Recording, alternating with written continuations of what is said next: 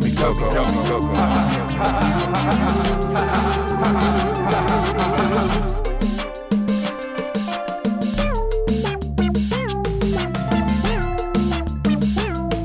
Yummy Coco. Yummy Coco.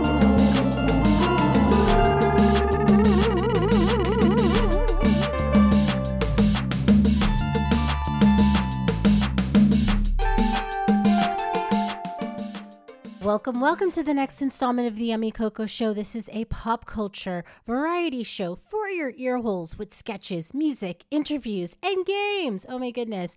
I'm your host, Yummy Coco, aka Colette Prosper. I am a comedy writer and filmmaker on this show. We talk about everything from writing as a parent to Swarm. Oh my goodness. I'm on the last episode. Shout out to past Yummy Coco guest Karen Joseph Adcock, episode 79. She wrote the penultimate episode. Malia Obama is also one of the writers on the show. Kara Brown, who used to be on another podcast that I love called Keep It. And she's been focused on TV writing. So really exciting. She's writing on that show. Karen Joseph Adcock, again, wrote the penultimate episode, the one where it's like a true crime black lady detective who basically solves the whole crime that we are watching. Really, you have to see it. It's my recommendation for this week. Are you watching Swarm? And if not, why aren't you? It's on Amazon. I really enjoyed it. It's wacky. It's fun. It's like a comedy slasher show. I'm enjoying it. Anyway, Karen has also worked on The Bear. That's what we talked about in episode 79. But then we also chatted about the second season of Yellow Jackets, which is finally dropping on March 24th. Oh my God, March 24th. Check it out. I'm super excited for that as well. So that's my recommendation for this week. Yellow Jackets and Swarm. And, you know, if you haven't seen The Bear, see The Bear. But I think everyone's seen The Bear. But anyway, definitely check out Swarm, then watch Yellow Jackets. Do you have a recommendation for me? Email me a voice memo to yummycoco@gmail.com and you will hear your voice on the show giving a recommendation of something that you're really into right now. Are you watching The Glory on Netflix? That was also a past recommendation. But is there something that you're watching right now? The latest Wu-Tang is out. Like, what do you recommend that I check out that I have not seen yet? I basically watch everything, but do you know something that I don't know? Email me a voice memo. I'd love to hear your voice. So this week, I'm chatting with Claytia Gonsalves about parenting as a writer. But first up, some housekeeping. If you like this show, give it a rate or review. It's how you can help people to find the show. So no sketch, no additional recommendations this week, just a straight conversation about writing with Claytia. She's lovely. I love talking to her. She is in Tribe Season 2. So you'll hear us talking about Tribe, and that's Amy Aniobi's mentorship group. I was in Season 1. She's in Season 2. So here we go. Here's my conversation with Claytia Gonsalves.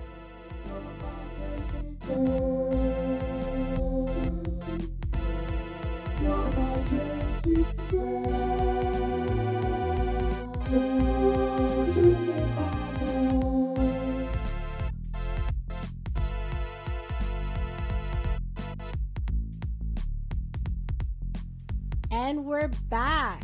Awesome. Let's get into my talk with writer, performer, Claytia Gonsalves.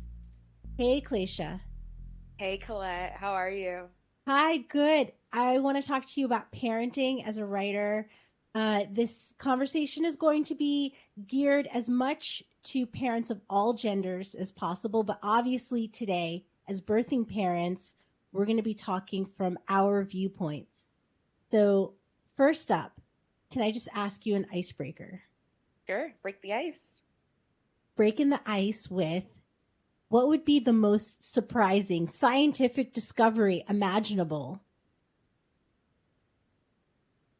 In life? Oh, most surprising. I feel like it would have to be something about, I don't know why my mind is going here, but like weight loss. Yes. Like all of the things that we think is what helps us lose weight is actually what's causing us to gain weight or just remain at that like plateau.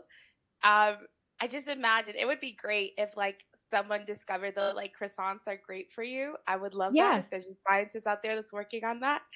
Um, that Yeah, that would be amazing.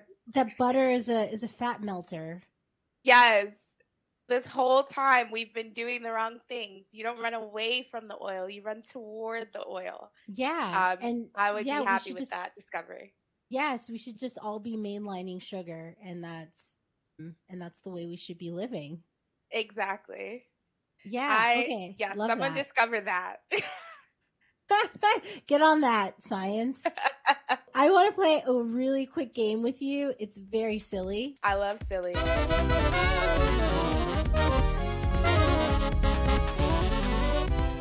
Games. Games. Games. Games.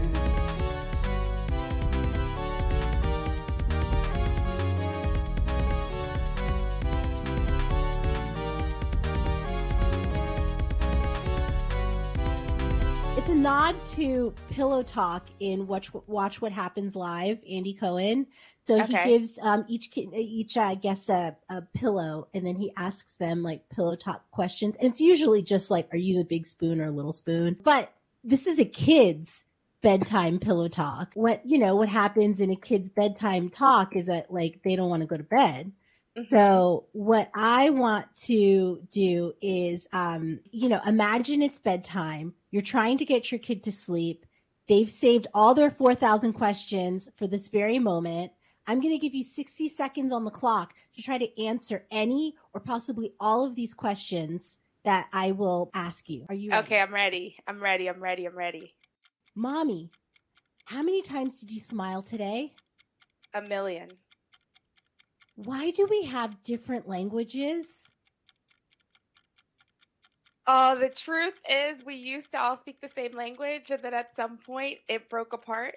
The reality is that language is beautiful, and it's great to be able to connect in different ways. Does a goldfish in a tank think we are all in space?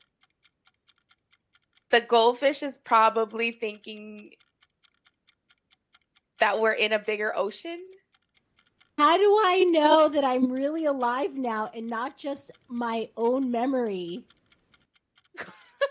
Whose child is this? When I kiss you, does it feel real? Mwah. Why haven't they been able to invent healthy food that tastes as good as fast food? We haven't eaten all the healthy food in the world, Okay. so there's still hope. That's 60 seconds. OMG. Wow. Whose children? These are I not know. my kids. A couple of them were questions that I've been asked, and a couple were ones that I found online. But yeah, it's kids got hilarious. questions. Okay, so I want to talk to you about writing. I want to know about your like TV writer origin story. I know that you were born in Brooklyn, you're raised in Florida, you went to Georgetown, you're smarty pants, you were a Disney Writers Program finalist. You worked with Insecure Best Man reboot producer Dana Lynn North on a project. You are currently in the Sony Diverse Writers Program. All incredible attributes. But in addition, was there someone that welcomed you into the industry that helped you in building your network? I mean, I don't know that it was necessarily a someone. I feel like there were maybe 5 or so people that had a hand in me getting where I am, but I will name the most important, and I'm saying the most important because I know that my career would never have been what it is had I not developed a relationship with this woman, and her name is Cheryl Gauntlet Jadrosic. Am I pronouncing that correctly? I'm sorry, Cheryl. But she was the only person that I knew in LA when I moved out here. And producer or manager? She was a director, but a Mhm. director's assistant at the time that I had moved out here. Yeah. And Cheryl was working on Real Husbands of Hollywood at the time. Oh, I love BET. that show. Amazing. And she was the assistant to the director, Stan Lathan, who is an amazing director. Sanaa's Fantastic. dad. Yes. Sanaa's dad, yes. Sanaa's daddy. Uh-huh. And so basically, Cheryl knew that there was an opportunity, there was an open position for a writer's PA on Real Husbands. And she Mhm. called me up and was just like, hey, Claytia, are you interested? And I was like, Cheryl, girl, yes. Like, like, I'll be there today, you know? Yeah. And so she put me in touch with the line producer, Carl Craig, and I met with him, and he was like, all right, like, let's give it a try. And I worked my butt off, and I was also pregnant at the time. So Wow. it was a big deal. It was a really big deal. And I was a tiny pregnant girl. So I would just sort of hide under baggy clothes and, you know, not try to draw too much attention to myself. And I was doing the Yes. PA job, right? So you're running errands. I was at Popeyes like every other day getting chicken for these guys. Like it Wow. was a lot, right? Yes. And they discovered that I was pregnant actually on set. We were in a club shooting a scene, and I pulled up my maternity pants. Anyone who's ever worn Uh-oh. maternity pants knows sometimes the elastic isn't elasticing, and mine was Yes. just, it kept falling down, and I was doing 10,000 steps a day. Like I was essentially gaining and losing weight pretty evenly. So Right. my pants are falling down. I'm pulling up my pants, and one of the writers was like, Uh-oh. are you pregnant? Oh my God. Dun dun dun. Dun, dun, dun. That was all she wrote. And by the end of the day, the whispers, oh, did you know Claytia's pregnant? One of the writers, Johnny Mack, he said, I thought you were just chubby. Wow. Wow. I mean, that's I was it's pulling funny off and the also chubby girl just look. yes. Yeah. Uh-huh. So anyways, that was my first experience. That was my my real sort of intro and foray into scripted TV. I did work as a PA on American Idol, but reality and, you know, scripted are just two different worlds. And so I definitely, while American Idol was my first show that I ever worked on, Real Husbands of Hollywood was my first sort of scripted, okay, I'm doing the thing, you know, comedy, just all of the things that I now have grown to love. Mm-hmm. That's incredible. I love that show. What a great way to start. You're currently working on a really funny, very just fun for all ages animated series called Kiff, Kiff. It's on Disney Plus. What's an unexpected genre for you that you'd love to tackle? Unexpected, I would say, if I'm being honest, I would say rom-com, right? Mm-hmm. Like I am a cheese ball to the end. And something about Kiff that's really fun is that we get to do any and everything, right? So it's episodic. You could plop down in the middle of the season and get a pretty good sense of who the characters are, what their motivations are, what's at stake. It's sort of, they're very much episodes that you can watch sort of in isolation, which is great. So we've gotten a chance to really play.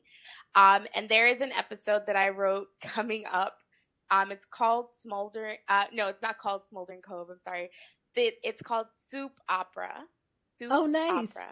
Instead of soap opera. It right. And so you already know it goes into like the soap opera tropes, and it plays with the idea of love and how crazy love can sometimes be. And I find myself to be a bit of a hopeless romantic. And so having the opportunity to write that episode was really, for me, you know, a taste of what I hope to be doing in the future, which is, you know, I want to remind people how amazing love is, and make it funny, right? Because I think that's the best part, right? Like when we're laughing at ourselves and all of the random and idiosyncratic ways that we show love, or, you know, the ways that we show up in the world.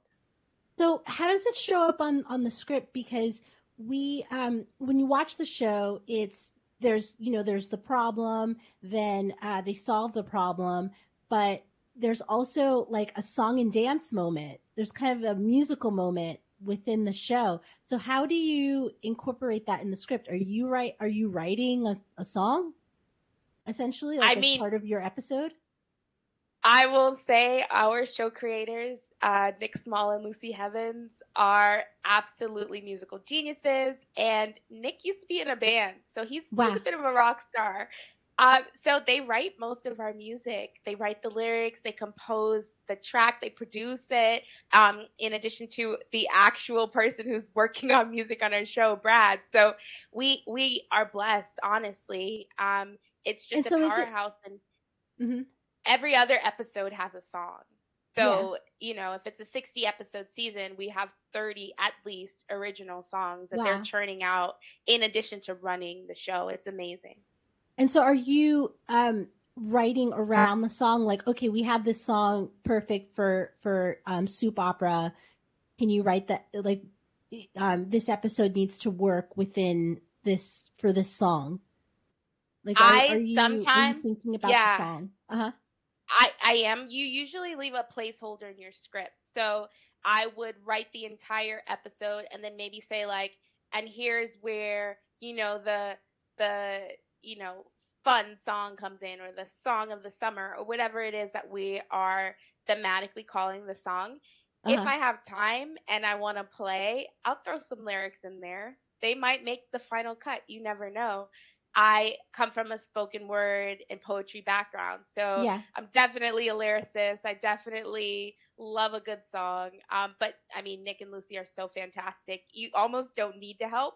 It's like they got that part. I just sometimes do it for fun. We all pitch song ideas for fun, and it is a silly show, so you want your song to also have that, like, the joy and the humor that the show has as well. And so it is a part of the writing, but it's just sort of like a plus. I love this. And then you mentioned spoken word, and it makes me think of Paige's Matam, who is in season 1 of Tribe with me. Love and Pages. You knew from DC in the spoken word community, and we were all in the same program. You're season 2 of Tribe. I'm season 1 along with Paige's. Yeah, so so it's all like coming together in our conversation. Okay. So again, we're talking about Paige's. Paige's is very exciting, but is there someone else that's currently like exciting and inspiring you? I am currently excited and inspired by Phoebe Robinson. Yes. I find her to be so wonderful, and love her. I haven't met her yet. It's on my list of things to do for sure. But I just feel like we have similar energies, right? Something about Phoebe, and I'm speaking as if I know her. I am manifesting my meeting with Phoebe. Yeah, we're manifesting for you. Yes. She's amazing. But the thing that she does that I really appreciate, and I think is important for us to acknowledge, is that Phoebe is ratchet and intelligent simultaneously, right? Yeah. She's not afraid to be like, hey, I might know all of the lyrics to Nuck If You Buck, but also like, let's sit down and have a conversation about, feminism, or like the plight of the Black woman, or whatever.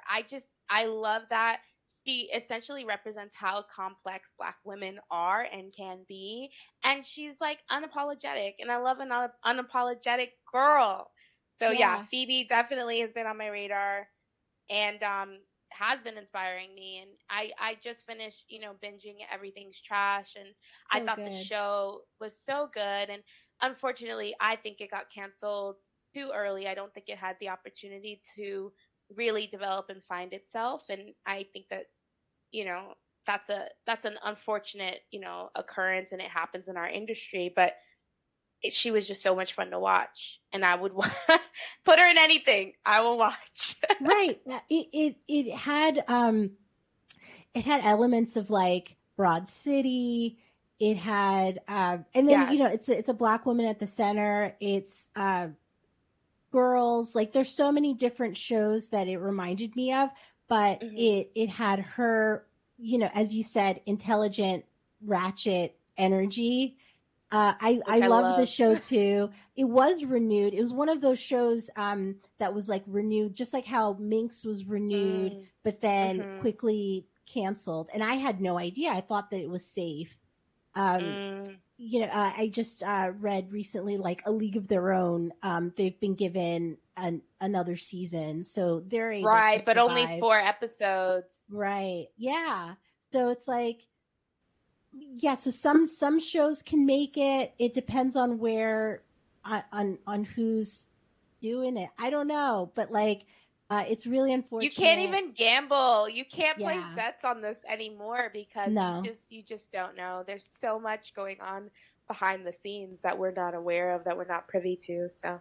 Right, but at the same time, it existed. Also, high fidelity, kind of reminded me of, and I loved High Fidelity too with Zoe Kravitz. Really sad that didn't last. Same thing with Everything's Trash. Like, yeah, give it a chance, ABC. Bring it back. Bring it on Hulu. I don't know. It doesn't have to be on Freeform. It needs to be on Hulu. That's where it belongs. Tonally and everything like that, you could just tell. That's what I would have done. I'm not an exec, but if I were an exec, that's where I would have but listen to us execs. So, okay, in addition to I love Phoebe Robinson. In addition to being a writer yourself, you also balance family life. I was randomly listening to script notes one day, and my ears perked up when I heard your name, and you asked a question having to do with parenting as a writer. And it stemmed from the previous episode with Aileen Brosh McKenna. She was answering a question. Can you refresh my memory? And then also, can you talk about the question that you posed to Craig Mazin and John August? Sure. No, I think Aileen was actually like, "Don't tell them." Yeah. Yeah, that sounds more like her. Yes, girl. Don't say nothing. Yeah. Don't ask, don't tell. Don't ask, don't tell. And I think Craig probably has like an 18-year-old at this point. So he was speaking from the perspective of, a non-gestational parent, a father, but also someone who had their kids, a decade and a half ago or so, right? So right, with somebody taking care of them. Exactly, most likely. I mean, the reality is, in the U.S., we have so many issues, at the bottom level, base level, about care for our kids and who is technically acceptable as the primary parent and like what that looks like. And so, when they were having the discussion on script notes, I was actually pushing my kids home in a wagon. I walked to pick up my daughter from school, pushing my kids home in a wagon, and I just stopped on the side of the road because I was like, I need to respond, even if this just goes in their inbox somewhere and never sees the light of day. I was like, I just should jump in here because I literally just did this thing. And so I understand. And I thought that they gave really great advice. My only addition was what I added, which was, hey, you can be early career and be pregnant and be in the room. It works. I literally just did it. My show just came out. Everyone's been watching it so far, having good things to say. I didn't blow up the room with my baby announcement and having to essentially split myself into two, right? Because you are always a mom. Yes. That doesn't turn off. You are a mom and a writer. And when you're working from home, you're both at the same time, right? And so I just wanted to respond and explain or kind of express that it is possible, right? The goal of my sort of question or like addition was, hey, you can start your career and start a family. It's not impossible. It's not easy, but it's not impossible, right? So that's sort of where I was going with it. And then I think, the reality is a lot of people have weird expectations about moms. Like, does everyone have mommy issues? What's going on? Every mom that I know, and obviously I'm biased, but every mom that I know, they tend to be the most organized, yes, proactive, yes, like type of people that you'll ever meet, because they have to juggle, right? yes. Their life is in a constant state of juggling. And I would say that that's basically kind of almost the benefit of having a mom in a writer's room, right? Like, you are getting someone who is like, all right, guys, I'm here. I got 2 hours before the baby's about to wake up or something like that. And they're like the engine, almost like, okay, how do we get this done? What's the emotional beat? What's the story we're trying to tell? Mm-hmm. What's the motivation, right? Because that mom has a checklist. That mom has things to get done. Right. So it's like I The Amazing Race, but like your life. Yes, but your whole life. And so the reality is, you know, I just wanted to voice that aspect of it, is that like, hey, you know, it is so much easier to like be a parent and do your own thing when you're further along in your career. Yes. However, if you are thinking about it, if you're considering it and you're like, oh, do I have to choose family versus career? The answer is no. You just have to be very explicit about what it is that you need from your room, and be on your A game. And that's it. You were hired because they liked you, because they value you, and you becoming a parent is just a plus. The amount of stories that I bring into the room because I am a mom, right? That is now my perspective. I'm a millennial mom. I'm learning how to become an adult as I'm teaching my kids how to experience and enjoy their childhood. It's so much fun. And then I come into the room and I'm like, you'll never believe what happened to me today. Or this is something my kids said and I think it's hilarious and maybe we should put it in the show, right? And so I just, in my head, I'm like, I see no negatives. I see none. It's true. But then the employer might see a negative. There is a great weekly Substack called Room Snacks. And for the past few weeks, there's been a really great, I don't know if you read it. I do. Okay. Lila, yeah. It's Lila Cohan. It's awesome. Mm-hmm. She's been talking about parenting as a writer. And one of the first big questions is, you know, should you tell anyone that you're pregnant or in a fertility treatment while you are currently in a room, or even if you are not in a room? And for me, in my experience, I wasn't in a writer's room, but I was in a writer's job. And I was let go a month before my due date. I made the mistake of revealing somehow that I was expecting, and it was blindsiding. It was over the phone. Like, it was not in writing. I'm a freelancer. So it's like I had no course of action other than to like just get on unemployment and move on with my life. Of course, the employer was contesting because it was like a tax thing. She contested the unemployment. And so I had to like fight her in court. And that's like horrible. But at the same time, I got to spend time with my baby. My parents were sick and I was taking care of them. So it's just like I was able to reshift my focus. What's your opinion? So like, I'm of the Aileen Brosh McKenna, don't ask, don't tell. What about you? Hell yeah. Yeah. I am as well. I think there are two sides of it, right? There's two sides of this argument. And I think the first side that we all have to acknowledge is that like, you will miss something. It's inevitable. You're going to have either actually leaving to go have the baby. Yeah. Or, you know, doctor's appointments. When you have a newborn, that kid has a doctor appointment every other month, right? And sometimes more depending on, you know, the situation. Exactly. And so, you know, the reality is you are going to have to split and share your time. I would argue, though, that you're going to miss the room for other unknown reasons, even if you aren't sort of, you know, newly pregnant or dealing with a newborn or anything like that. Like, we'll have doctor's appointments. This is a thing that everybody has, right? We'll have dentist appointments. People have, you know, events at the school for their kids or their godkids or what have you. So there's no scenario where everybody is in the room all the time, every time. So I think even removing that expectation is really powerful.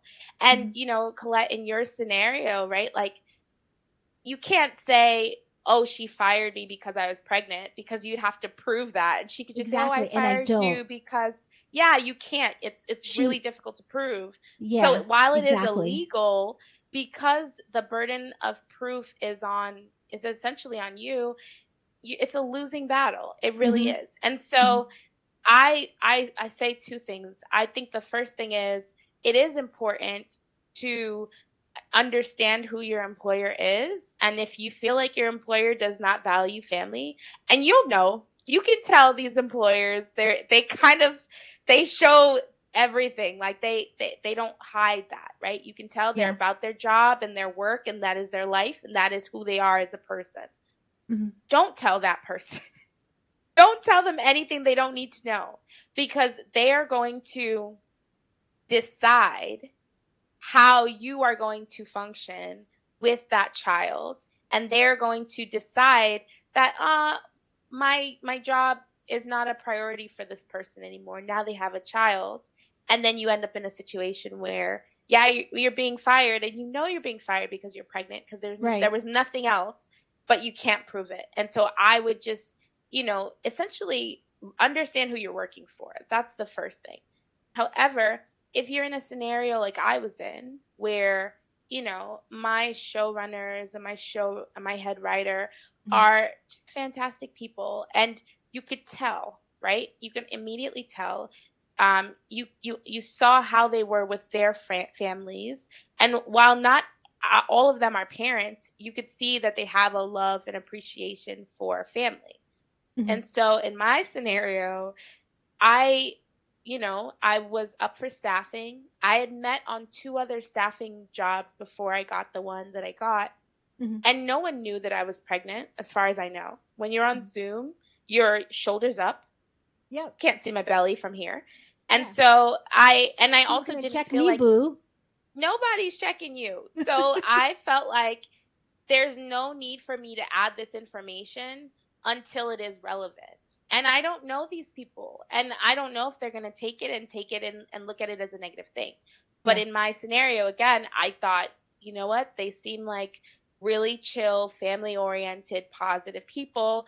I'm going to call my head writer the weekend before the room opens, right? Because I do believe in open communication. I just believe in timing it correctly, right? So I called my head writer the weekend before the room opened, and I just told him, like, hey, we're having a baby. And he was shocked. Oh, what? Oh, right? As you would expect. But then he was like, I've never been in a writer's room with a mom before. Wow. And this is a family show. It's a family show. My head writer has worked on every possible cartoon that you can think of that you love. Yeah. And he had never worked in a room with a mom before. Right? Wow. And so that just goes to show how much of an issue this is, right? Right. It's a family show. Where are the moms, right? Right. And then also, maybe he didn't even know. Like Janelle James, or I remember he might not have known. He might not have known, because Janelle James, and I love her. She's an actor right now, but a great writer and comedian. And she said that for years she never told people she had kids. And because of sexism, like, she just never said a word. So no one knew that about her life. So it could have been that too.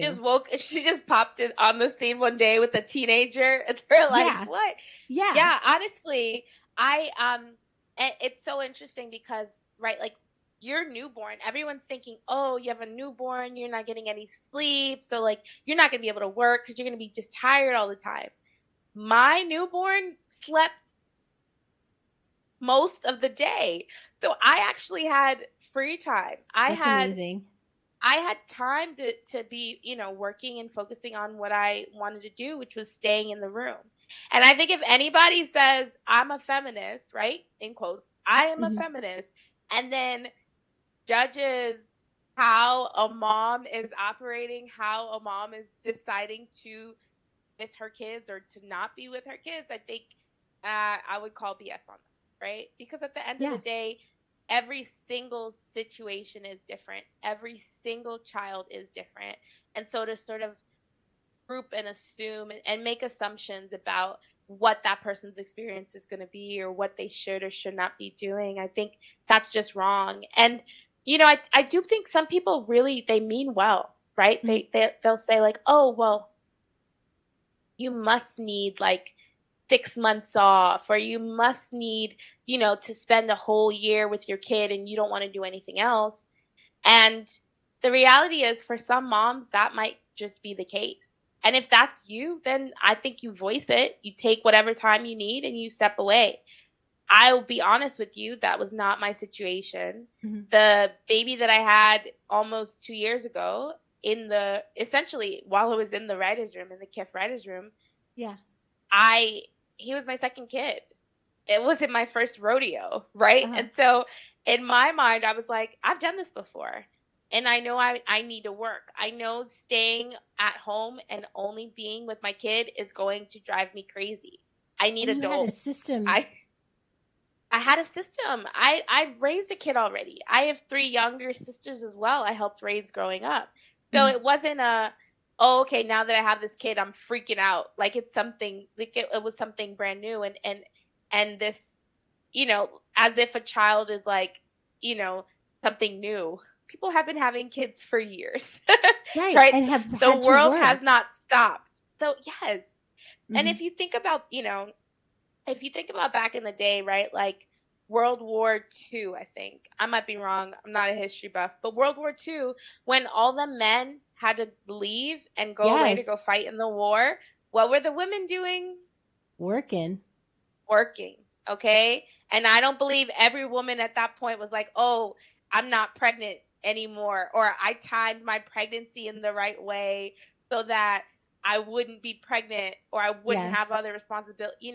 Like you take whatever life has given you and then you deal with it. And I think, we keep forgetting just how women stepped up to the plate at that moment and helped the war effort like tremendously. And then the guys came back and they're like, okay, we're back now. You guys can go back home. They were like, what? No, we like it here. Yeah, you have like the 50s housewife and all the appliances and Palmolive dish soap and whatever commercials. But yeah, it was just like, yeah, you can go home now, run along. Right, we got it here. Yeah, and they've been working, building planes, working in factories. Yeah, like come on, like at this point, women have done it all. That's all I'm saying. Exactly. And then also, you have women who are domestic workers as well, raising kids. You think about like The Help. I mean, that's like 1950s, but and not like the best movie example, but still, it's just like women have to work. Mm-hmm. We have to take care of our kids. We also have to work, and we should also be entitled to a job just as someone else. But another helpful hint, another helpful tip in Room Snacks was that she offers the idea that male parents should also take full leave. She says that until you do, women become less desirable hires because of the possibility that they might take leave. And it also, of course, helps your partner. Which is something that, and I've heard even maybe like my husband say like, oh man, he's on maternity leave or whatever. Like, not literally him, but like, I can imagine him saying that. Men are not really used to the idea of them, paternity leave, but it is available to them. And it does make us look good too, that it's not just us. They are parents as well. Exactly. And I think if you're a non-gestational parent, I think Lila is completely correct in this, right? Like there should be a want to have balance, right? It's balance and like justice, some of my core values, right? And I think the problem is exactly that, right? When there's only the expectation that the gestational parent is going to need time off. Yeah. And an assumption that the non-gestational parent is like, oh yeah, I don't want to spend any time with that kid. Like I'll see him when he's 15, which is not the case. There's so many amazing non-gestational parents out there, fathers out Yes. there who want and would love to take that time off and spend time with their kids. And so I agree. I 100% agree. I think it does need to be balanced. I think there should be an expectation that if a person is having a child, that they can and should and will take the time off. And it's such an American thing. It is like our capitalist society. Like they want, the reality is they want everyone working as much as possible, as often as possible. And other countries are getting work done and still managing to have vacations and still managing to have paid family leave. Yeah. Yes. Is the world stopping elsewhere and we're the only ones that are moving forward? No. So I don't, in my mind, it feels like it's just sort of capitalism at this point, and that's the only thing that's maintaining the way that we have or essentially don't have a lot of time to spend with our kids. And then we're just, you're wondering why the kids are like trying to figure stuff out on their own. It's like, couldn't spend as much time with you as I wanted to because they don't have paternity leave, or my boss expected me to work on the weekends and over the holidays and, things like that. And it's not right? We should be doing both. We should be, growing our society, and helping out our economy. Yes, people working, I'm all for that. But we should also be working on people, right? People working, but also working on people. That's right. Also just, touching on, we were talking about, don't ask, don't tell. I made another mistake in my resume. I interviewed for 2 assistant jobs, and so in one assistant job, it was for a TV show, and they found, because on my resume I have a section of kind of fun tidbits about me. And one of my fun tidbits, along with can make pizza, was that I had a home birth in a college dorm. And so I have that in my tidbit, and they mention it during the interview. And it was sort of it was uncomfortable. Like the way that the guy asked me, it made me feel like, oh shit, I need to remove that immediately once I'm off this phone call, because it othered me. It made me seem maybe older. It made me seem like a mom. It didn't make me seem like assistant material. Then there was another interview and I told my family, do not walk in. The door is closed. Do not walk in this room while I am on Zoom. Of course, my son walks in with a question, one of the 4,000 questions we were talking about. So, and then it was just like, oh, you have a kid kind of thing. And it, again, I'm outed, I'm othered, and in both situations did not get the job. And it could have been for whatever other reason, vibe, it could have been anything. But in a lot of ways, I feel like it had to do with the mom factor. So, that was just another thing that I wanted to add before we leave this conversation, because, that's just another way of don't ask, don't tell. Just don't even mention it in your resume. No, just focus on you as a story. Don't mention the children. Well, I will say the thing that jumped out at me in what you were saying is that you were othered in a way that essentially you were aged up. They were like, oh, yeah, she's a mom. Oh, she must be too old to be our assistant. Yeah. Right. They're do. And she must be too old to be our assistant. So then it opens up a whole nother Pandora's box of ageism in the industry. And what is your expectation of your assistants? Is it that they are completely that they have absolutely nothing else going on in their lives, and the only thing that they are focused on and prioritizing is you? And if that's the type of assistant that you're looking for, then chances are that person is actually not someone you would want to work for anyways, because it sounds like they treat their regular assistants as a personal assistant plus. And now you find yourself buying Valentine's Day presents for your boss's girlfriend cleaners. because they forgot, dry cleaners, picking up their dog from groomers, whatever you got to do, because now you are at their disposal. And so it's very interesting that that had happened for you. I will say black don't crack. And a lot of people meet me and they're like, how old are you? Like 12, 13. Let me see your ID. Yes. And I'm like, no, actually, I'm pushing 30 and I have 2 kids. And they're like, what? Yeah. What? Yes. And I find it absolutely hilarious because then you're right. It turns the wheel a little bit. And now they have a different expectation. And whether it's bad or good, that depends on the person. But it's always sort of a shocking thing, right? I'm not sure if they're expecting what they expect of moms. I think this is why Everything Everywhere All at Once did so well. It was a story about a relationship between a mother and a daughter and how fraught and contentious it was. And everyone's like, I watched it 15 times. I think Love said he watched it 15 times. So I'm like, you know what? That's why it won. Because secretly, deep down, everybody has their little issues with their mommies. And, it is what it is. So. Yeah, and we inhabit so many worlds and we juggle so many things all at once. Whether it's, getting your taxes done while, fighting whatever, villain at the same time. Yeah, exactly.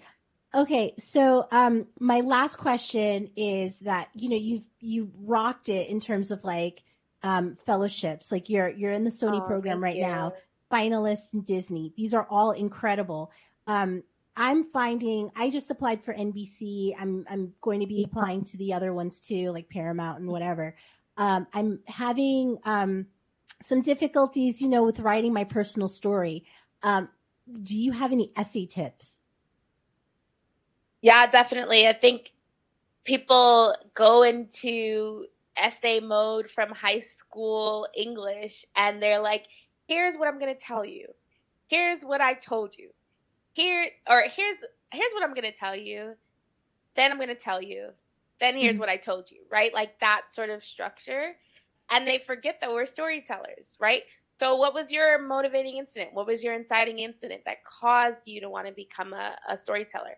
How do you classify yourself? How do you identify yourself? What are some struggles that you met along the way? What is a twist or something really interesting or engaging to sort of like bring your story to a climax? And then what is the payoff? What is the resolution? That is how you tell your personal stories. You tell it as if you are telling a story, right? And then you are memorable. I think a lot of people forget that we are in the business of storytelling. They don't want to read. My story is that you know what I'm saying? It's like it was a cold winter night and I couldn't find the flashlight. And tell them a story and make sure that it is a story that is true to you and presents some aspect of your personality that would be kind of unexpected, right? I used to tell a story about growing up on a farm in Central Florida. And, that was always really interesting to people because I'm Brooklyn born, Florida raised. Like I claim Flo York. Like in my mind, I am essentially city girl, country girl, sort of like an amalgam of both of those things. And so to be the girl that was like, yeah, I'm from the concrete jungle. Like I used to go, to the corner store, like all this stuff. And then also be like, yeah, people rode horses in the middle of the road. I had a pet cow named Dawn, like it's sort of like finding the things about yourself that are like, oh, snap, like that's interesting. I didn't know, or I would have never expected that to be your story. I think those are the stories that you want to tell. And so, yeah, there is an importance around like vulnerability. I think that translates into the writer's room as well. You don't come in the writer's room and sit there and, tell lies or make up stories, right? You're telling stories from your life and from your experiences. And so getting really good early on about mining your experiences is really important. In fact, Kelly Edwards has a book. It's called The Executive Chair. And it's her perspective, you know, an executive perspective. She's a writer now. She's kind of done it all, if I'm being honest. She's amazing, but her perspective and her sort of tips about mining and creating your own personal narrative, right? It's you realize very quickly that there are so many tentpole moments in your life that essentially changed you. And had this thing not happened, you would have been a different person. Those are the moments that you tell stories about, and those are the moments that you mine. And so, yeah, I think, honestly, I think the best thing you can do for yourself, personal essays, is think about the personal and forget the word essay and think story, personal story or personal narrative. And that's how I would do it. And that's how I've been doing it. Oh, this is amazing. Thank you so much. How can people find you? I am on Twitter at Clay__Enchante, which is like enchant with the E at the end. And nice to meet you. Exactly. That's my personality. It's Claytia. Nice to meet you. I'm also on Instagram at the same name, but my Instagram is private, so you could try to message me on there. It's like a toss-up whether or not it's open, just because, again, that's where my family and everything, my pictures of my kids live, so it's not sort of like come one, come all. But I'm on Twitter at Clay__Enchante. Follow me. Would love to connect. And yeah, if you have any more questions about just like being a parent or like starting your parenting journey, like I'm definitely here for that. And if you're early career, if you're like pre-WGA, what have you, and you're like, I want to have a baby, but I also want a job, like we could talk. Nice. Thank you so much. Real quick, what's making you happy these days? Other than my kids, I find joy in popcorn. Nice. I'm doing a sketch. I'm an avid popcorn eater. Yeah, I'm doing a sketch, which it's like kind of like a Last of Us sketch, which might involve some popcorn on my face to make me look like I have cordyceps on me. But yeah, that's my popcorn journey this week. But yes, so love it. I love this interview. Thank you so much. We'll see you next week. I'm Yummy Coco. Keep your lamplight trimmed and burning. Bye.